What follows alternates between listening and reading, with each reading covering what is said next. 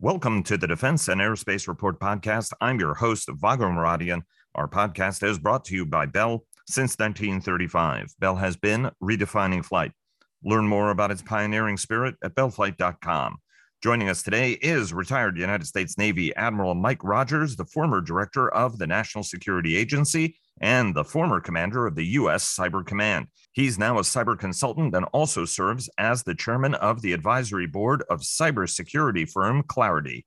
Sir, thanks so very much for joining us. It's always an honor and pleasure having you on the program.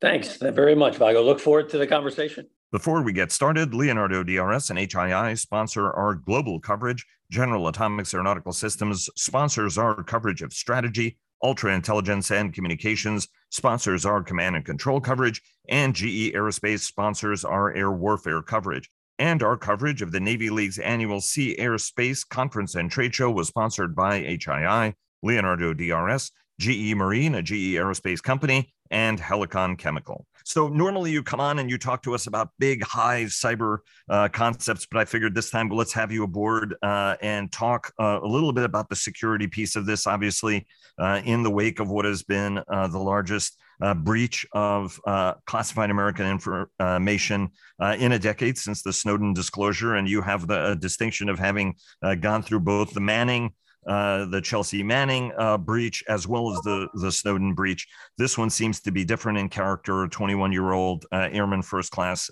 Jack Teixeira, who's accused of trying to impress his friends. But at the end of the day, he is the third, if you will, network manager, much lower ranking technical person who has compromised American secrets. A lot of these were known. Senior officials had been discussing them publicly, although there is a difference in seeing that granular detail. And I want to get to the allies and partners part of this as well.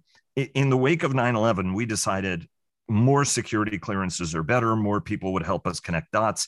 And now, by some estimates, and I think The Economist reported on this number, we have 1 million people out of 330 million who have a top secret or top secret compartmented information, TSSCI clearances. The department is looking at its security protocols and practices. You're one of the people who's been a longtime advocate of smarter, not just more security. What's the right approach in the wake of this incident, Mike, to try to address this challenge? Because even though it may be happening on 10-year centers, still very, very bad. And the timing of this is particularly bad.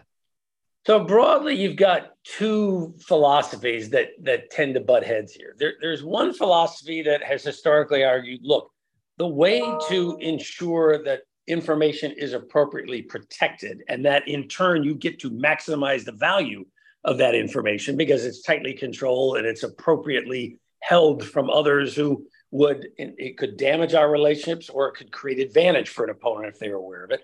That philosophy generally has always argued it's about less access.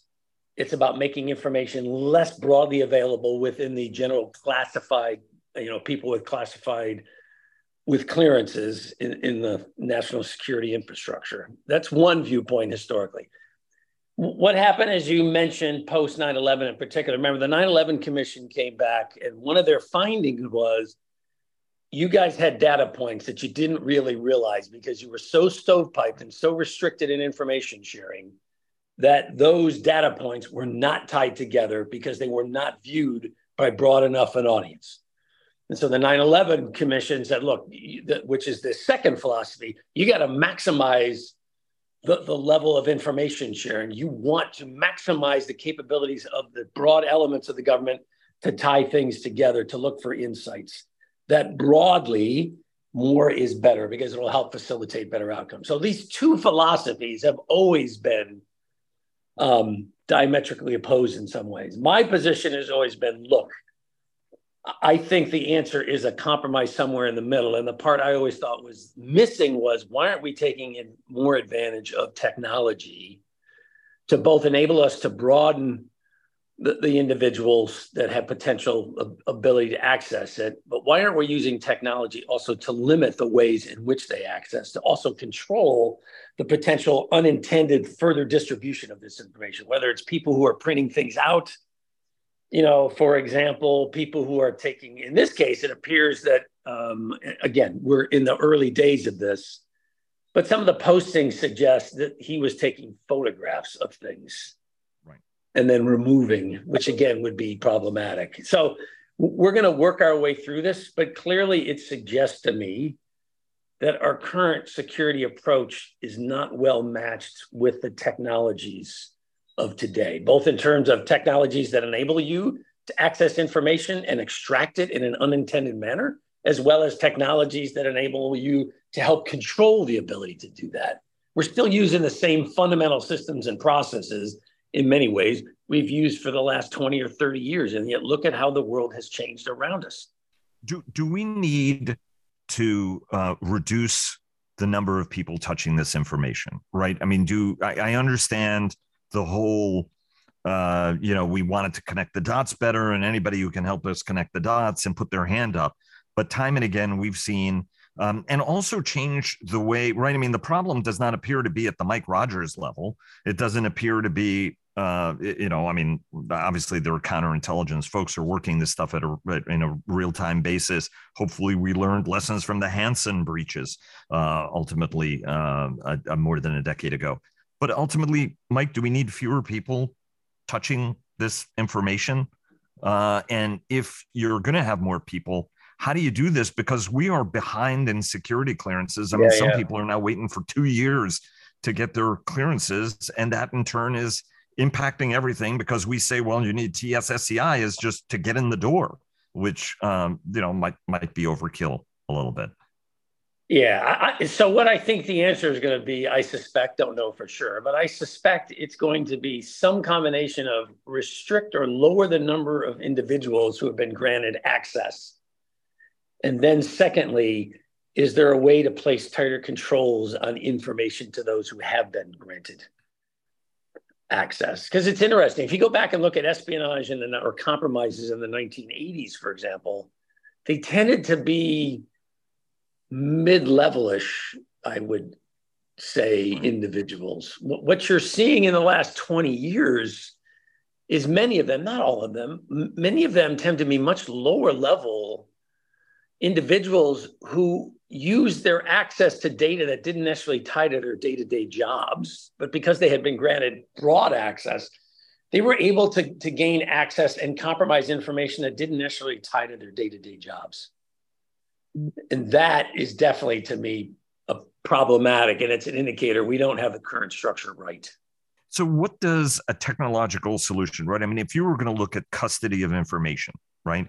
And at this point, we don't know, again, at this taping, whether the kid pulled stuff from a burn bag and it looks like he pulled stuff that was, or printed something out, took it home, put it on his countertop, right? If you read the New York Times story, they matched the granite countertop, which I thought was nice mosaicing of information, by the way, on the part of the Times.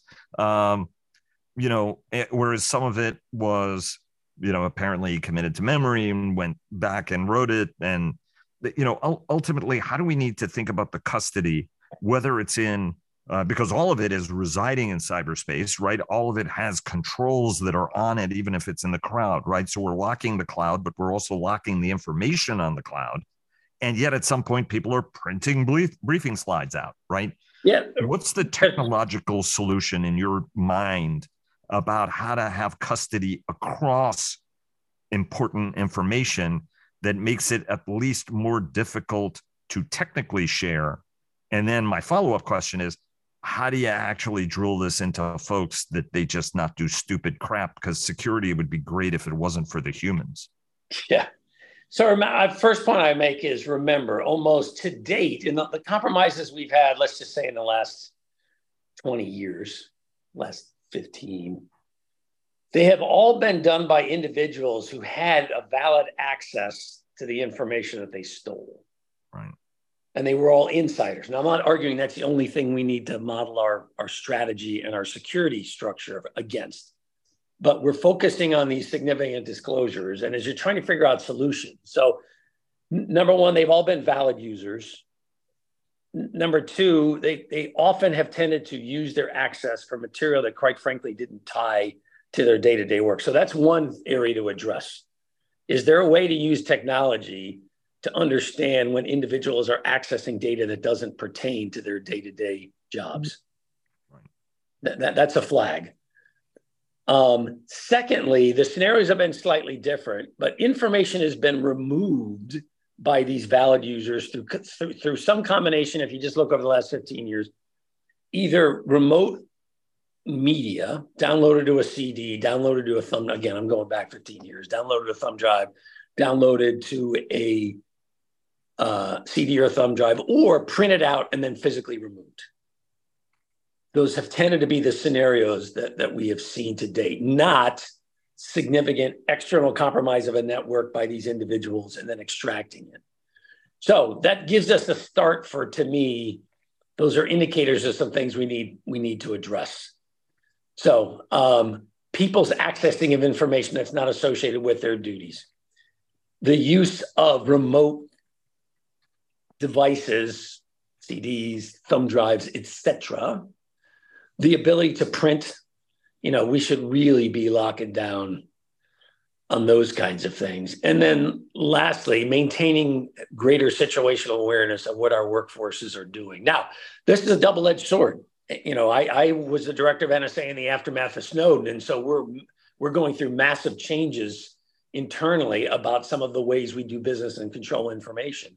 And lots of concerns among the workforce about, hey, you're making my job harder, or are you sending a signal that because of one guy, you don't trust me? I had nothing to do with this guy. What is the message you're sending? So I try to remind people, look, this is a double-edged sword. The message I kept trying to pound in the workforce is we are granted extremely sensitive access. And as such, the quid pro quo in this deal is that we acknowledge that we are going to be held to a higher standard, and we are going to have a greater level of awareness by the organization about what we are doing. That's what you're signing up for, guys. We do that to protect the nation we serve. It's not about us as individuals. And I thought by and large, when you talk to the workforce, most of them understand and are willing to do it. The other thing that's interesting to me, and it shows you in some ways, sometimes a little bit of differences of perspective by generation. The greatest compromises of late have tended to be from those who are younger within the workforce. Now, that doesn't mean that all young people that's not what I mean, but it's just an interesting dynamic to me that there is an element, it seems to be at least have a generational component who just looks at security and protection a little differently than perhaps historically we've tended to see. So there's going to be a big educational component to this as well going forward, making sure the workforce understands what we're doing, why, and what their responsibilities are, and also being very direct, making sure they understand here's what's going to happen when you fail to meet your standards, when you fail to meet the obligations that you have voluntarily agreed to. Because you don't have to do this if you don't want. If you don't want this kind of oversight, hey, you don't have to work in the DoD or in the national security apparatus. This is something that's purely voluntary on your part. And again, it's still very early. We're going to find out a lot more, I suspect. But still, it should concern us that some young professional felt that it was totally appropriate to share highly sensitive information with a community. Now, in his case, his thinking seems to be, well, this is a small, tightly held community, and we're all joined by this common set of interests we have. And that'll be sufficient to protect the information, I suspect. I fundamentally reject that, but yeah, well, the introduction of the word social media in that, I think, should really be right. I mean, if you and your 5 friends can see it, other folks can see it too.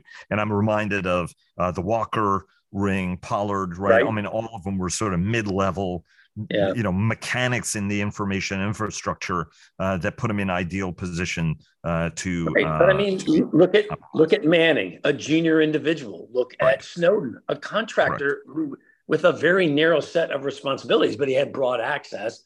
And it looks like a young Air National Guardsman who, again, 21 years old. do we need so let's say, right, I mean, there is some speculation. I think Chris Krebs of CISA, the Cybersecurity Infrastructure Security Agency, at least the former director, has said, look, I mean, this also could have been a burn bag technician, and it was an information transport specialist, I believe. Right. I mean, do things, I mean, I know that we have a whole bunch of things that we do on paper copies of documents, phraseology and the like, and small differences that most people would not spot that allow you to say, okay, that was policy's copy of the memo. That's a joint staff memo, right? There's nothing new in that. But I mean, do we need to have sort of, when it comes to printed matter and folks are pushing the burn bag cart, right? I mean, you see them in the Pentagon, it's a guy or gal pushing a cart.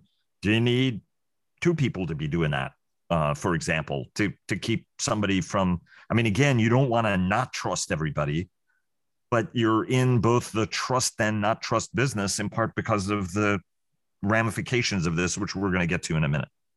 Yeah, I think it's a combination. Number one, you got to ask yourself, how do we generate less paper?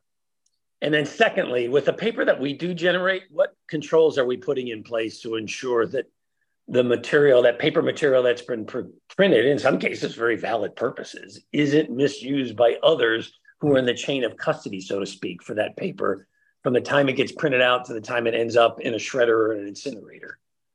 There is no doubt we're going to have to look at this as an ecosystem. Indeed. Now, speaking of scarring, I don't know, bad you joke. Want me to relive my former life? That's it. I want you to relive your former life. So what are the lessons from both the Manning and the Snowden revelations, right, which were a drip, obviously much more concerted, right? I mean, two people who were, in their minds, whistleblowing legitimately, even though their actions were highly illegal and very damaging. Did not appear to be that they were just boastful, even though there might have been an attribute of that, certainly in Snowden, who's a hero of Russia now, living in sunny Moscow, of all places, as a Russian citizen. As a Russian citizen, as bestowed upon by by Vladimir the Great. What are the lessons from both of those? Because we thought there wouldn't be a drip.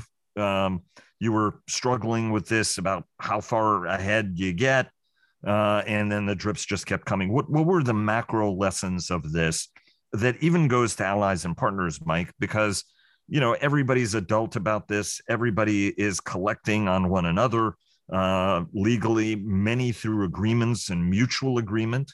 And yet when the revelations happen, as you've said, right, you've gotten very sharp fingers in your chest from some of our closest partners and allies when it's revealed that we're doing it. What are the lessons?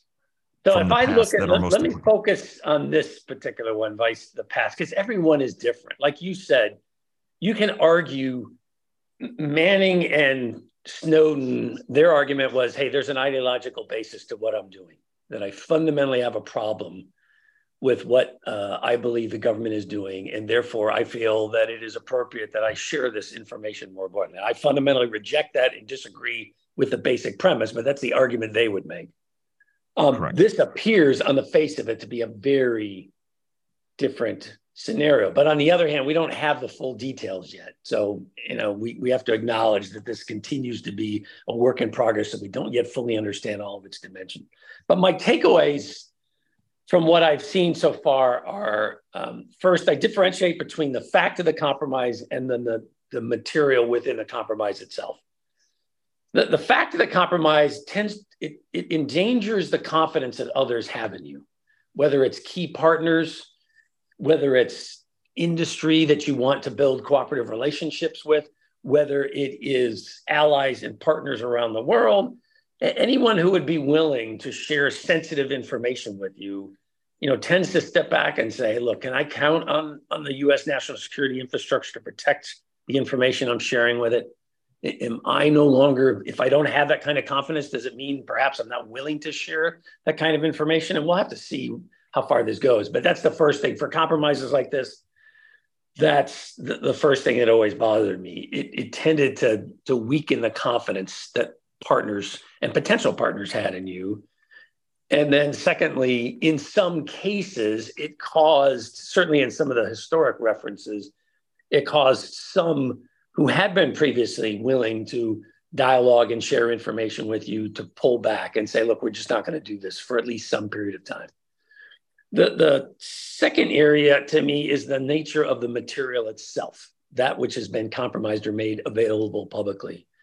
And there's three areas there that I look at there that are of concern or impact, I think. The first is the information revealed can be used by the Russians and others to assess the sources and methods that US intelligence uses to gain this kind of information.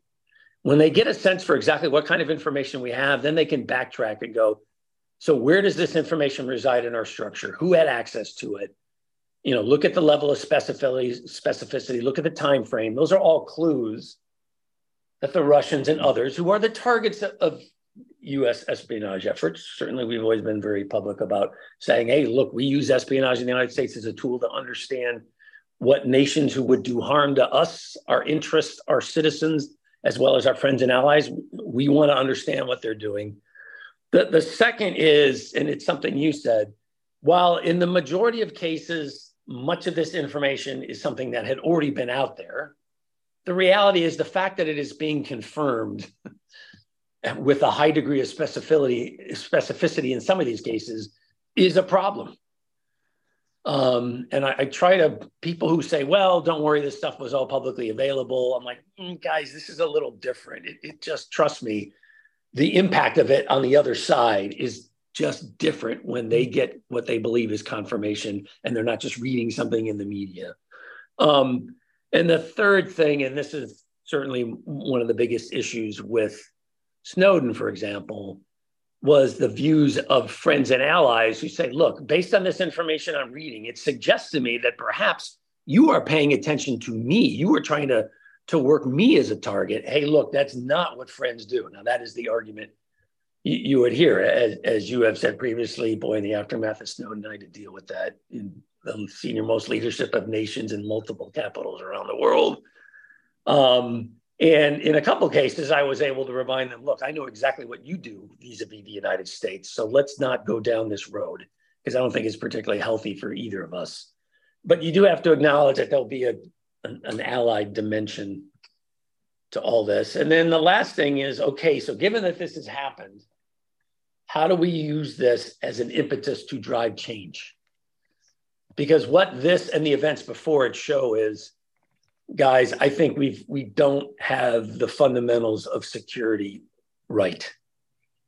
I just think we've put ourselves in a situation where information is very broadly available. It's accessible by a wide range of individuals.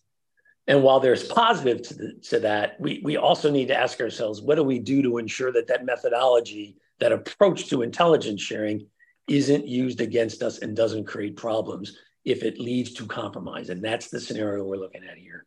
Does this undermine, as some people have suggested, sort of unity in the Five Eyes, right? I mean, is there permanent lasting damage to this? Because compared with what we survived, Mike, I mean, this is not nearly I would not say permanent, league, right? I wouldn't say permanent and lasting. And the Five Eyes would not be the individuals I'd be worried about.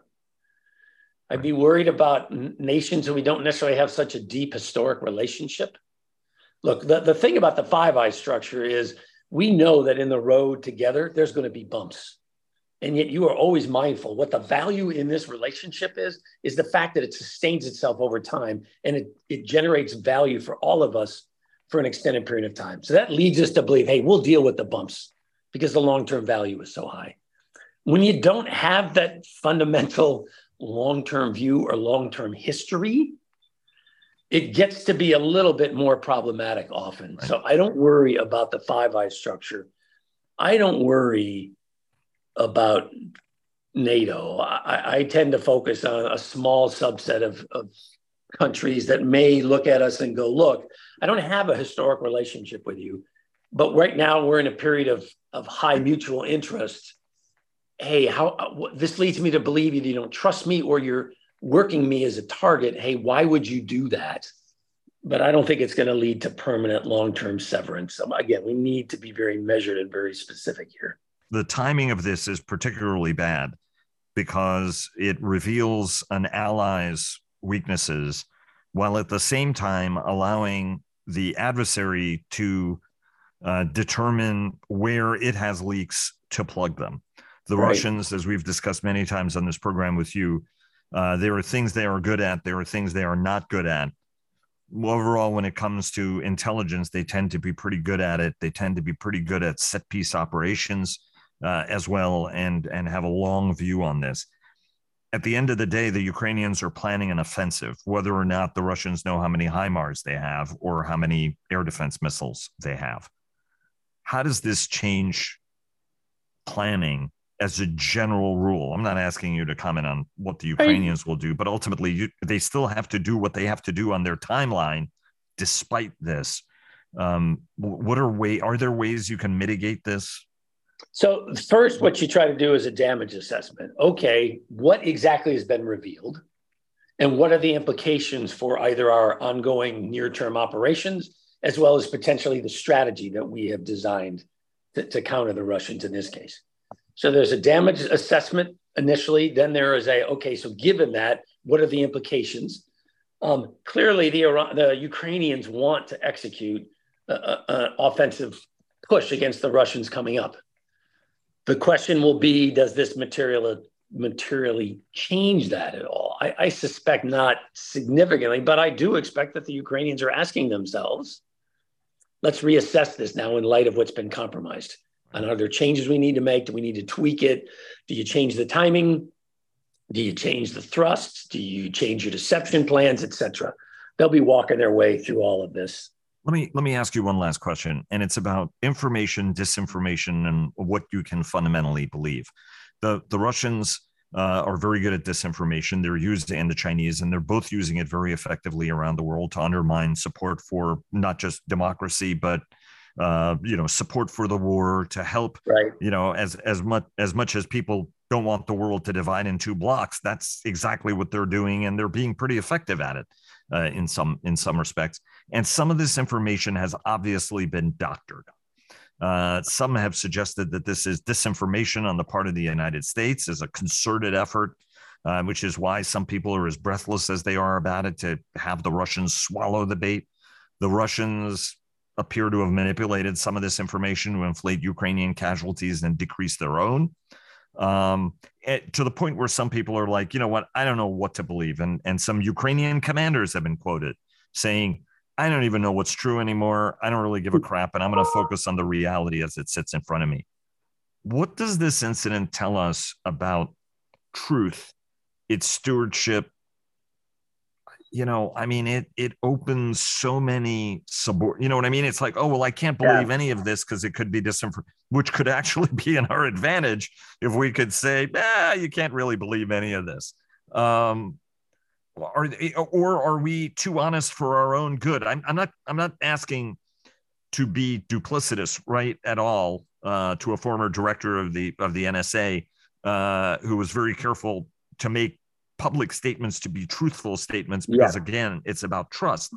How does this affect that, Mike, and how to think about it? And so I would argue, number one, it is emblematic of the fact that in this hyper-connected world that we live in which the ability to harness technology to manipulate information, whether it be in a printed form, whether it be in imagery, video, etc., the ability to discern truth becomes ever more difficult, which also means we've all got to be a little bit more skeptical. And sadly, we've all got to be a little bit more skeptical, and you can't take things at face value.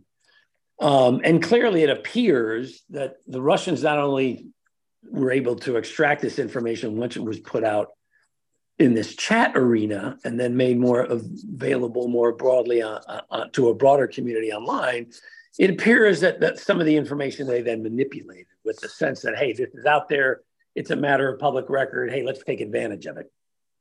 Let's distort it to send a message that supports our premises. Hey, the Ukrainians are taking more casualties than they're saying. Hey, the Ukrainians are in a more tenuous position in some ways than the world wants to believe. And so both Ukraine, ourselves, and the broader world we're a part of, the ability to discern truth becomes much more difficult. But that's always been the challenge for intelligence to me. How do you discern truth? How do you then present it in a way that engenders confidence among the people that are in the audience receiving this information, whether it be US policymakers, political leaders, military commanders, key allies and friends, et cetera? This is a challenge that I think has been true for intelligence since time immemorial, and technology and the hyper-connected world we're living in, and the just proliferation of sources of information that are readily available these days to anybody just makes that more difficult. I think the things to look at moving forward are, number one, what exactly did this individual or others end up extracting? Who, because I think we're going to find that he may have been the only one to extract the information, but he was definitely protected by others in this group who I thought were trying to hide his identity from the government. So I look for more arrests personally. I don't think he's going to be the only guy. We need to see how friends and allies react to all this. And then this is one that won't be public, but the intelligence structure in the US now is going to be looking to see how do the Russians change their defensive strategies to protect information. Does this make access to current sources much more difficult for the US? We'll have to see. Mike, always an honor and pleasure having you on the program. An absolute treat. Thanks very much for a thoughtful conversation, and look forward to having you back on again soon. Thanks so much. Thanks. Have a great day. And thanks very much to all of you for joining us today, and a very special thanks to Bell for their generous sponsorship that helps make this program possible. We'll see you again tomorrow.